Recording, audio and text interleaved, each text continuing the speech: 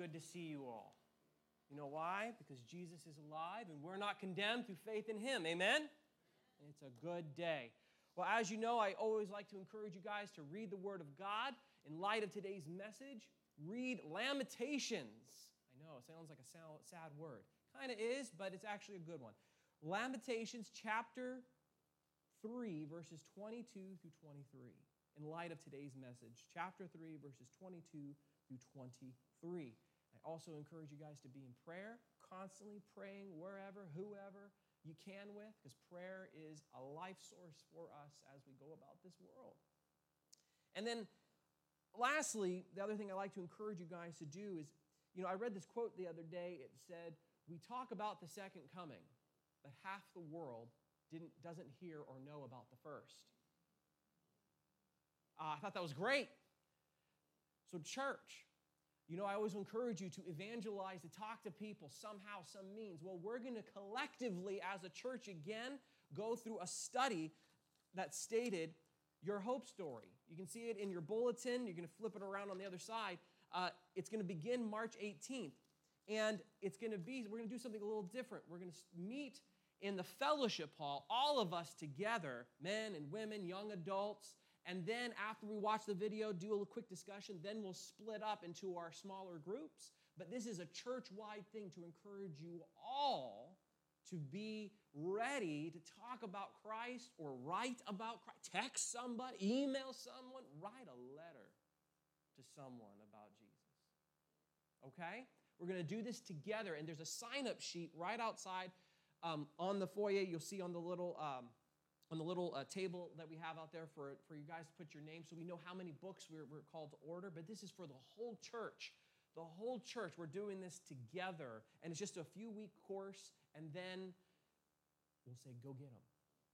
Right? Okay. And by the way, one other thing I think it needs to be mentioned. When we talk about sharing Jesus, right? When I talk about sharing Jesus, I'm not just talking about, a lot of times we think about reaching the younger generation. Amen. We need to reach the younger generation. But we also need to reach the older generation too.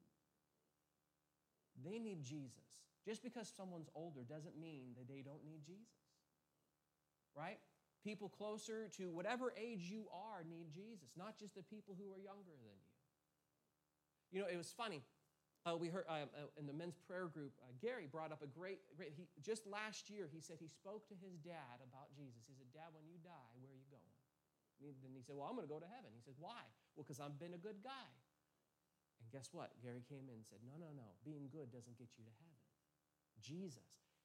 And he accepted Christ. Any age will accept Christ. So don't just think younger person. Think persons. Don't just, I know we like to focus on younger, and amen. But we older too. Older too, people need Jesus, okay? All right, let's go to the Lord in prayer. Father, thank you so much for being who you are. God, you are so good, beyond what's even our definition of good. You just bless and bless and give and give. Be with us now as we come to your word. Convict us of our sin. God, we're good at justifying our sin. We're good lawyers. Help us, Lord, to be convicted, to understand what we need to repent from. Reveal those sins in our life that we hold so dear. Show those idols that we're starting to build so that we can flee to the cross and know that we have already been forgiven. Thank you, Lord, for the wonders of your mercy and love. In Jesus' name, amen. Okay, so today, our passage is going to be 1 Thessalonians chapter 5, verses 23 through 28. It is our final section and the end of our book. It's going to be a last sermon of Thessalonians. So, let's get into our text and see how Paul closes his thoughts and how he highlights the gospel of the grace of God. Because really, that's what Christianity is all about. How God loves undeserving sinners. Okay, so today's title is Comforting Truths of Grace. So, Paul opens up in a prayer. 1 Thessalonians chapter 5, verse 23, he says, Now may the God of peace himself sanctify you completely, and may your whole spirit and soul and body be kept blameless at the coming of our Lord Jesus Christ. And what Paul prays about here is sanctification. But how he prays about it is really the fascinating and really the radical thing, what we just read. And real quick, if you're not familiar with this term, sanctification, what it means, rather than you Googling it, I'll tell you, okay? It's basically the process of growing and maturing in holiness. It's this aspect of being set apart from the evil world, set apart from the sin in our life by being conformed to the image of Jesus Christ. And you hear this in your everyday life comments amongst other Christians or here. You hear it like, a Christian should not be doing this or that. You have another where, what should a Christian be doing in this or that situation? How should a Christian think of this issue or that particular issue? How should a Christian relate or respond to such and such, and so on and so on? If you ever thought or heard about such things, on how Christians should be living or wondered what they should be doing and so on, basically, that is sanctification. It's that process of changing in relation to the world and in relation to life itself now. I mean, one person put it this way. He said this in regards to sanctification: a sanctified person bears not only God's name, but his image. That's what sanctification is, reflecting his image. So in a nutshell, Paul is basically praying for a continual change of life amongst these Thessalonians. And we don't need to go back through the whole book again to see what those changes he was encouraging and commanding and exhorting them to live in ways that follow after God. But quickly, just to give you examples, he expressed areas where they need to change and being lazy in their serving and investing in the church, being idle. How they need not to rebel against their leaders when things are getting pointed out, and telling them to stop being sexually promiscuous, and how they need to rejoice always, and so on and so on. And in fact, later on, which we'll cover, he'll give, in his very closing, he'll give more exhortations to grow in sanctification and holiness. But for now, we're looking at this prayer in regards to all these commands and exhortations between them and God. And the main point that needs to be seen is that the power to live out all these laws, if you will, according to Paul, is not found in us. The power to live out these great changes in the Thessalonians' lives, as with us, according to Paul, is not based in us at all. But the source of the power comes from God alone. See, Paul says at the first part of Thessalonians, of verse 23, he says, "Now may the God of peace himself sanctify you completely." And just to make sure we're clear to understand how we have no part in this sanctification process of holiness, notice Paul does not say, "May God sanctify you mostly, partly, for the most part," but completely. This makes God himself the full author and the enforcer of any changes that happen within us. God is the one who brings about change in our life. He is the one who sanctifies us through and through. And when God says here, by the way, the God of peace, that may the God of peace do this, what he's getting at is God is the one who makes true peace between the world and himself, right? And he wants peace. He alone is the one that went out of his way to restore peace between mankind and himself.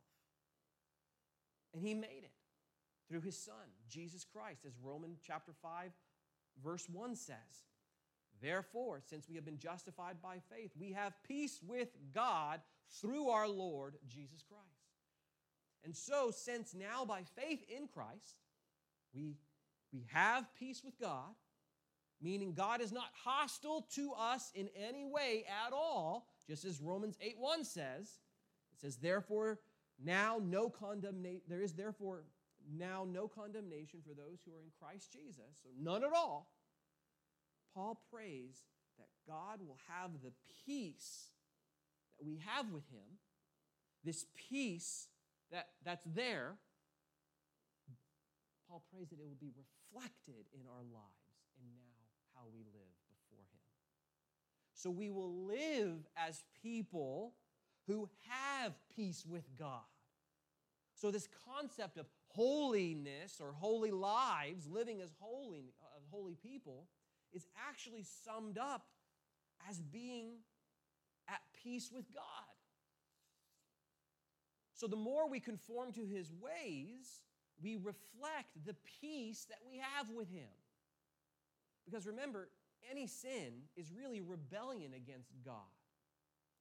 And Paul is praying that God will work our sin out of us, work our rebellious ways out of us, so we can conform to His image. Another way of looking at it or putting it is this way.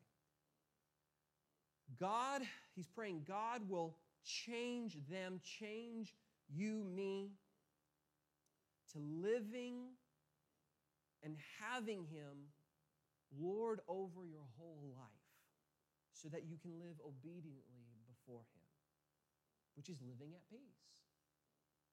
Living according to His ways, His laws, His approach to life.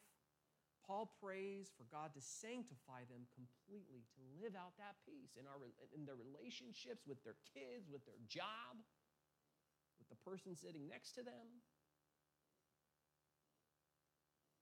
Well, just how completely then is complete? Well, Paul then approaches this idea of sanctification from God at a different direction. And to answer that question, he gives another prayer of this request at the end of verse 23 by saying this, "And may your whole spirit, soul, and body be kept blameless at the coming of our Lord Jesus Christ." Paul prays that this complete sanctification process that God does alone, that He also will keep them completely blameless so that when judgment day comes, there will be no fault found in any of them at all. So what this means is that Paul is praying that God will work upon all of them to be sanctified before Him so that there will be absolutely no faults. So what that means then, completely what Paul is getting when he says mind, body, when he's talking about the soul, your spirit, and body, he says that your mind will be found without fault, your heart, your will, your emotions, your intellect, your actions, your words, your physical body. Yes, even your physical body needs to be sanctified before God to find no fault before Him. It's not just the immaterial part of you that needs to be changed. 1 Corinthians chapter 6, verses 18 through 20 says this, "Flee from sexual immorality. Every other sin a person commits is outside the body, but the sexual immoral person sins against his own body.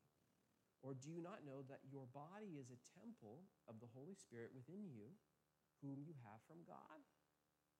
You are not your own. You were bought with a price, so glorify God in your body." Not just your mind, not just your will, not just your heart, but your body. So everything means everything that makes you. God is asking God to keep them completely blameless, including their bodies.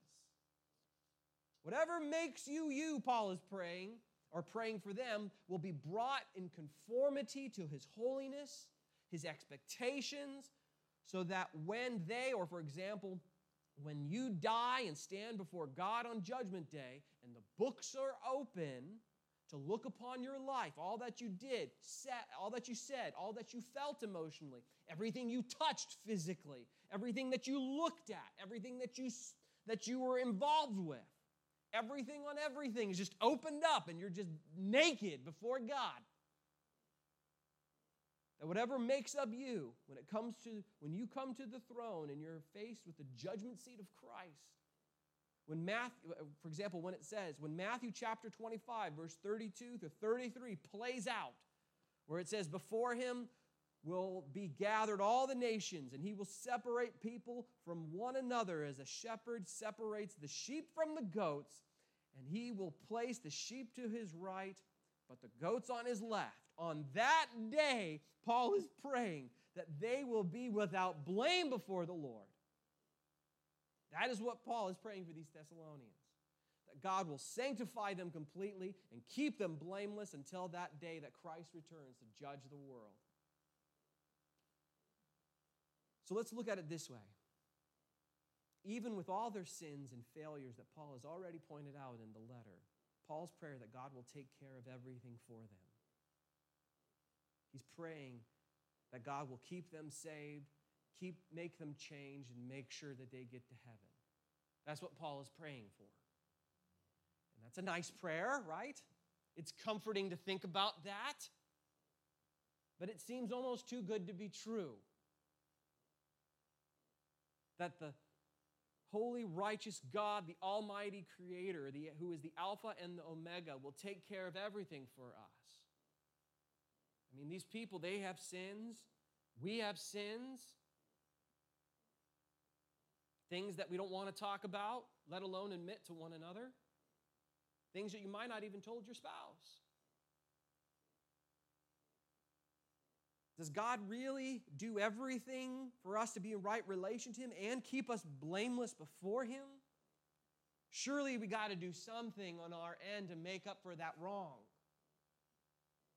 I mean, that's what Paul is saying, wishes in the sense, right? He's asking God to do this. I mean, he does open this verse with, now may God do this. So by saying may, it seems like God is hoping that God will do this for sinners. Do everything. Well, here's the thing. The gospel is good news. And so all that Paul has prayed for is what actually God does for you and me. Truly, God does everything for us. And the cross proves it. For it says in John 19:30, when Jesus had received the sour wine, he said, "It is finished." And he bowed his head and gave up his spirit. And it is finished for us through faith in Christ alone. And this is why, in all confidence, Paul can say in chapter 5, verse 24, he who calls you is faithful. He will surely do it. Paul says that once God has brought you into his family, he is faithful to keep you there. He will keep his promise in saving you until the end. He will never let you go, no matter how much you fail him at all. Think about that verse. Do you see how freeing that is? That's what you get to wake up to every day, no matter what happened yesterday, no matter what happened last night, no matter what happened when that person called you a week ago and it's still bothering you on the inside, no matter how much you blew up, no matter how much you doubted or got angry, that's what you get to wake up to every day. And think about it. Do you see how burden-breaking that is? Because you don't have to worry then about tomorrow, about your biggest sin that may be coming down the line, because you don't know how strong you are. And you know things are going to happen, but you're praying, oh God, please don't let it happen. How burden-breaking it is to know that all is going to end okay for you because your end is with him. Because God will do everything for you to make sure it comes to pass. What you have here is the wonder of the gospel. Christ not only brings you in, he keeps you in. I'm going to say this in a different approach so that we all could understand this. You cannot mess up the salvation that you have in Christ. You cannot mess up the sanctification you have in Christ. And you cannot mess up your destination that you have with Christ. God is the Savior. God is the Restorer. God is the changer. God is the assurance. God is the completer. God is the one who does everything for you and me, and all we do is receive it by grace through faith alone in Jesus. The gospel is good news for sinners. So this whole Christian thing is not dependent upon you and me, but solely dependent upon God, and He will make it work out for all of us by faith in His Son alone, for it's finished in Him. And this is the truth this truth that we're talking about, of God being the one who does it all, is found all over Scripture. He does it all because He is faithful. That's His characteristic. That's a description of who our God is. He is faithful. Just like God is love, God is holy, God is faithful. He is faithful to us when we are not faithful to Him. And this is why gospel is such good news. And I want you to listen to the Word of God then, how He is faithful to do everything for us to be right with Him. So you see, it's not a John opinion. It's not some blog opinion. This is the truth of the very Word you hold in your hand. I'm going to read, okay? Ezekiel 34, 11 through 27. For thus says the Lord God, behold, twice there, I myself will search for my sheep and will seek them out, as a shepherd seeks out his flock when he is among his sheep that have been scattered. So I will seek out my sheep, and I will rescue them from all the places where they have been scattered on the day of clouds and thickness. And I will bring them out from the peoples and gather them from the countries and will bring them into their own land. And I will feed them on the mountains of Israel by the ravines and all that's inhabited places of the country. I will feed them with good pasture. On the mountain heights of Israel shall be their grazing land. There they shall lie down in good grazing land, and no rich pasture shall they feed on the mountains of Israel. I will be the shepherd of my sheep. I myself will make them lie down, declares the Lord. I will make them lie down. I will seek the lost. I will bring back the strayed. I will bind up the injured. I will strengthen the weak. Who's doing it? All God. Jeremiah 31 through 33 through 34. But this is the covenant that I will make with the house of Israel after those days, declares the Lord. I will put my law within them, and I will write it on their hearts, and I will be their God, and they shall be my people. Zechariah chapter 4, verse 6.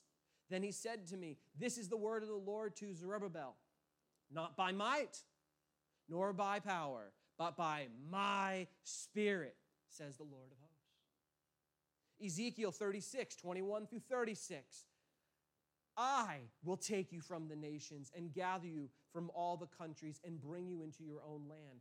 I will sprinkle clean water on you, and you shall be clean from all your uncleanliness. And from all your idols I will cleanse you. And I will give you a new heart, and a new spirit I will put within you. And I will remove the heart of stone from your flesh and give you a heart of flesh. And I will put my spirit within you and cause you to walk in my statutes and be careful to obey my rules. Who's doing it? You shall dwell in the land that I give to your fathers, and you shall be my people, and I will be your God. I will deliver you from all your uncleanliness. This is all sanctification, brothers and sisters. And I will summon the grain and make it abundant and lay no famine upon you. I will make the fruit of the tree and increase of the fruit of the field abundant, that you may never suffer again the disgrace and famine among the nations. Hebrews chapter 11, verse 2. Looking to Jesus, the founder and perfecter of our faith, for who the joy was set before him endured the cross, despising the shame, is seated at the right hand of the throne of God. Philippians 1, verse 6. And I am sure of this, that he who began a good work in you will bring it to completion at the day of Jesus Christ. John chapter 10, verses 27 through 29. My sheep hear my voice, and I know them, and they follow me.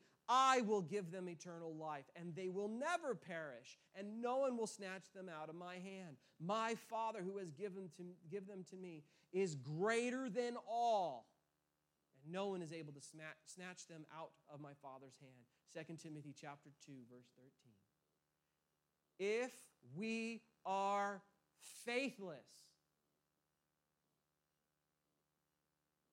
he remains faithful, for he cannot deny himself.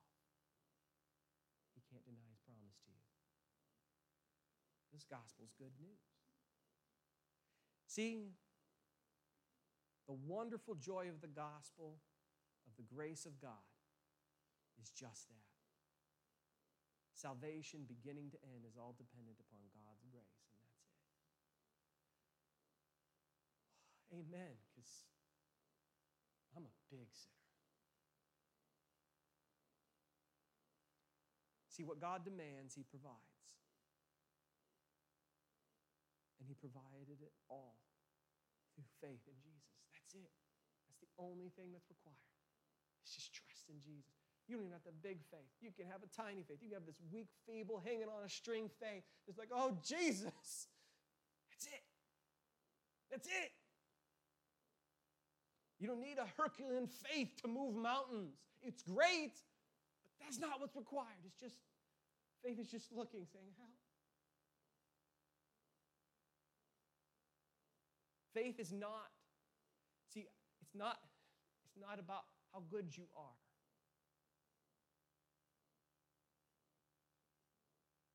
You're drowning in the sea of sins. Faith is not faith is not this aspect of you say, well, just paddle harder. Faith is that lifeboat that literally reaches in and pulls you out. That's what God does. He says, I got you.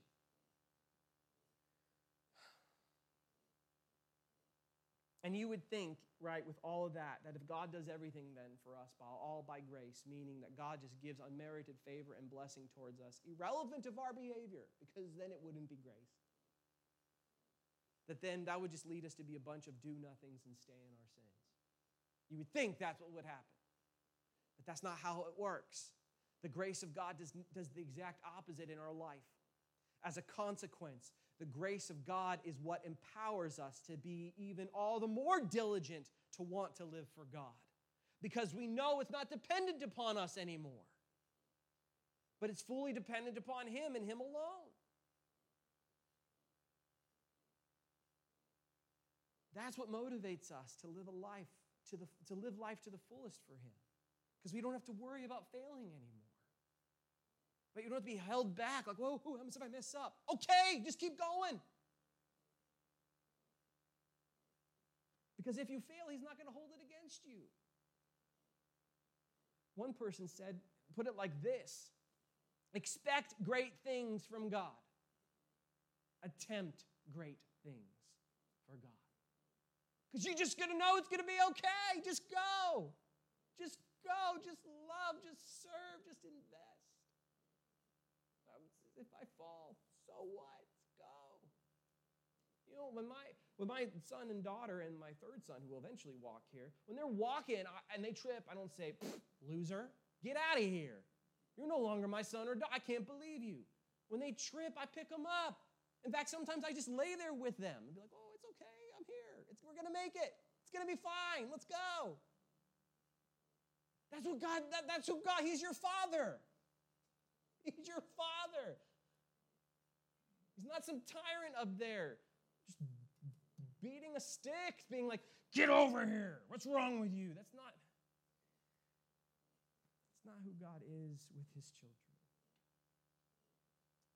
Anyways, we no longer have to worry about working to get God's favor, to get God's love, to get his blessings. And rather, right now, we just get to live from the favor, from the love, from the blessings we already have. Because God's on your side, or more specifically, you're on his. So in gratitude of what has been done for us, we are to look to God to help us live according to his ways in all things, with our minds, our hearts, our wills, our actions, our deeds, our bodies, to reveal the peace we have in him. Which is why then Paul can say in 1 Thessalonians chapter 5, verse 25, brothers, pray for us. For even though Paul knew such wondrous truth, he needed the very same prayers for him. He too was a sinner in need of grace. And I don't know how it works, but God then graciously also answers the prayers of people for other people. Not only does he just give and give, but he also listens. According to his gracious will, he graciously gives what we ask, and that's mind-blowing. That God bends his ear to our requests, to our petitions. And being that he's so gracious, he just gives more than we can ever ask for or even realize. But the point here is that since God is so gracious, that should motivate us then to pray for each other, to live according to God's word, and to declare his message to all.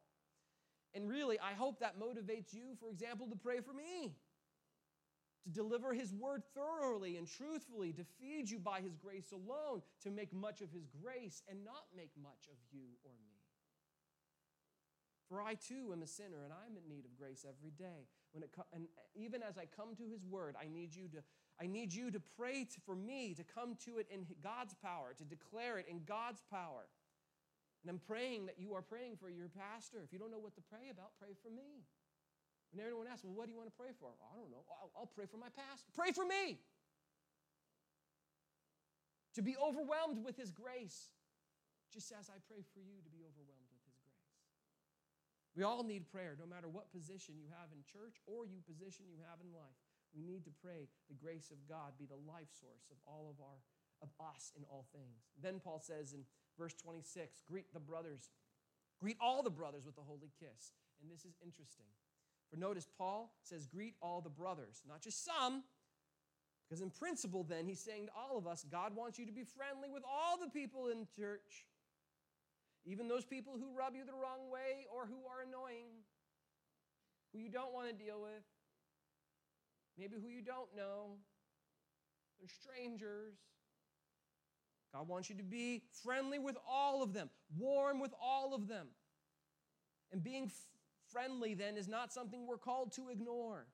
Because when Paul says the holy kiss, it's more than just a normal greeting. Because kissing at that time was it was like a peck on the cheek. It was a normal greeting back in the day. But to say the holy kiss, it's one of warm, friendly, and joyful affection for a brother or sister in Christ. It's a welcome greeting for believers as part of God's eternal family. So for us, though, a kiss would be weird. Don't kiss me. Okay? But the principle is that whatever greeting you do, don't kiss me, but whatever greeting you do, it's to be done with a warm smile and not a cold shoulder. So yes, even what you do amongst each other before and after church matters. It's to be in line with a joyful welcome of love for even those who are hard to love.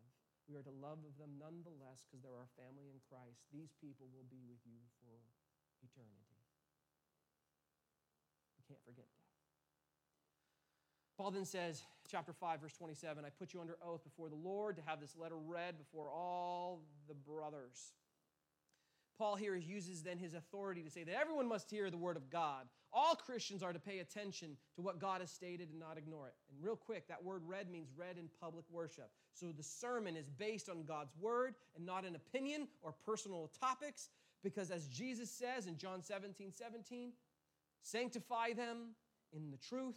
Your word is truth. So God sanctifies us and grows us then by these ordinary, plain means of his word, through declaring it, through reading it, which is why I and other godly preachers preach from it, and why this church encourages you to read it, because faith grows through our hearing of the word, just as Romans 10:17 says. So faith comes from hearing, and hearing through the word of Christ.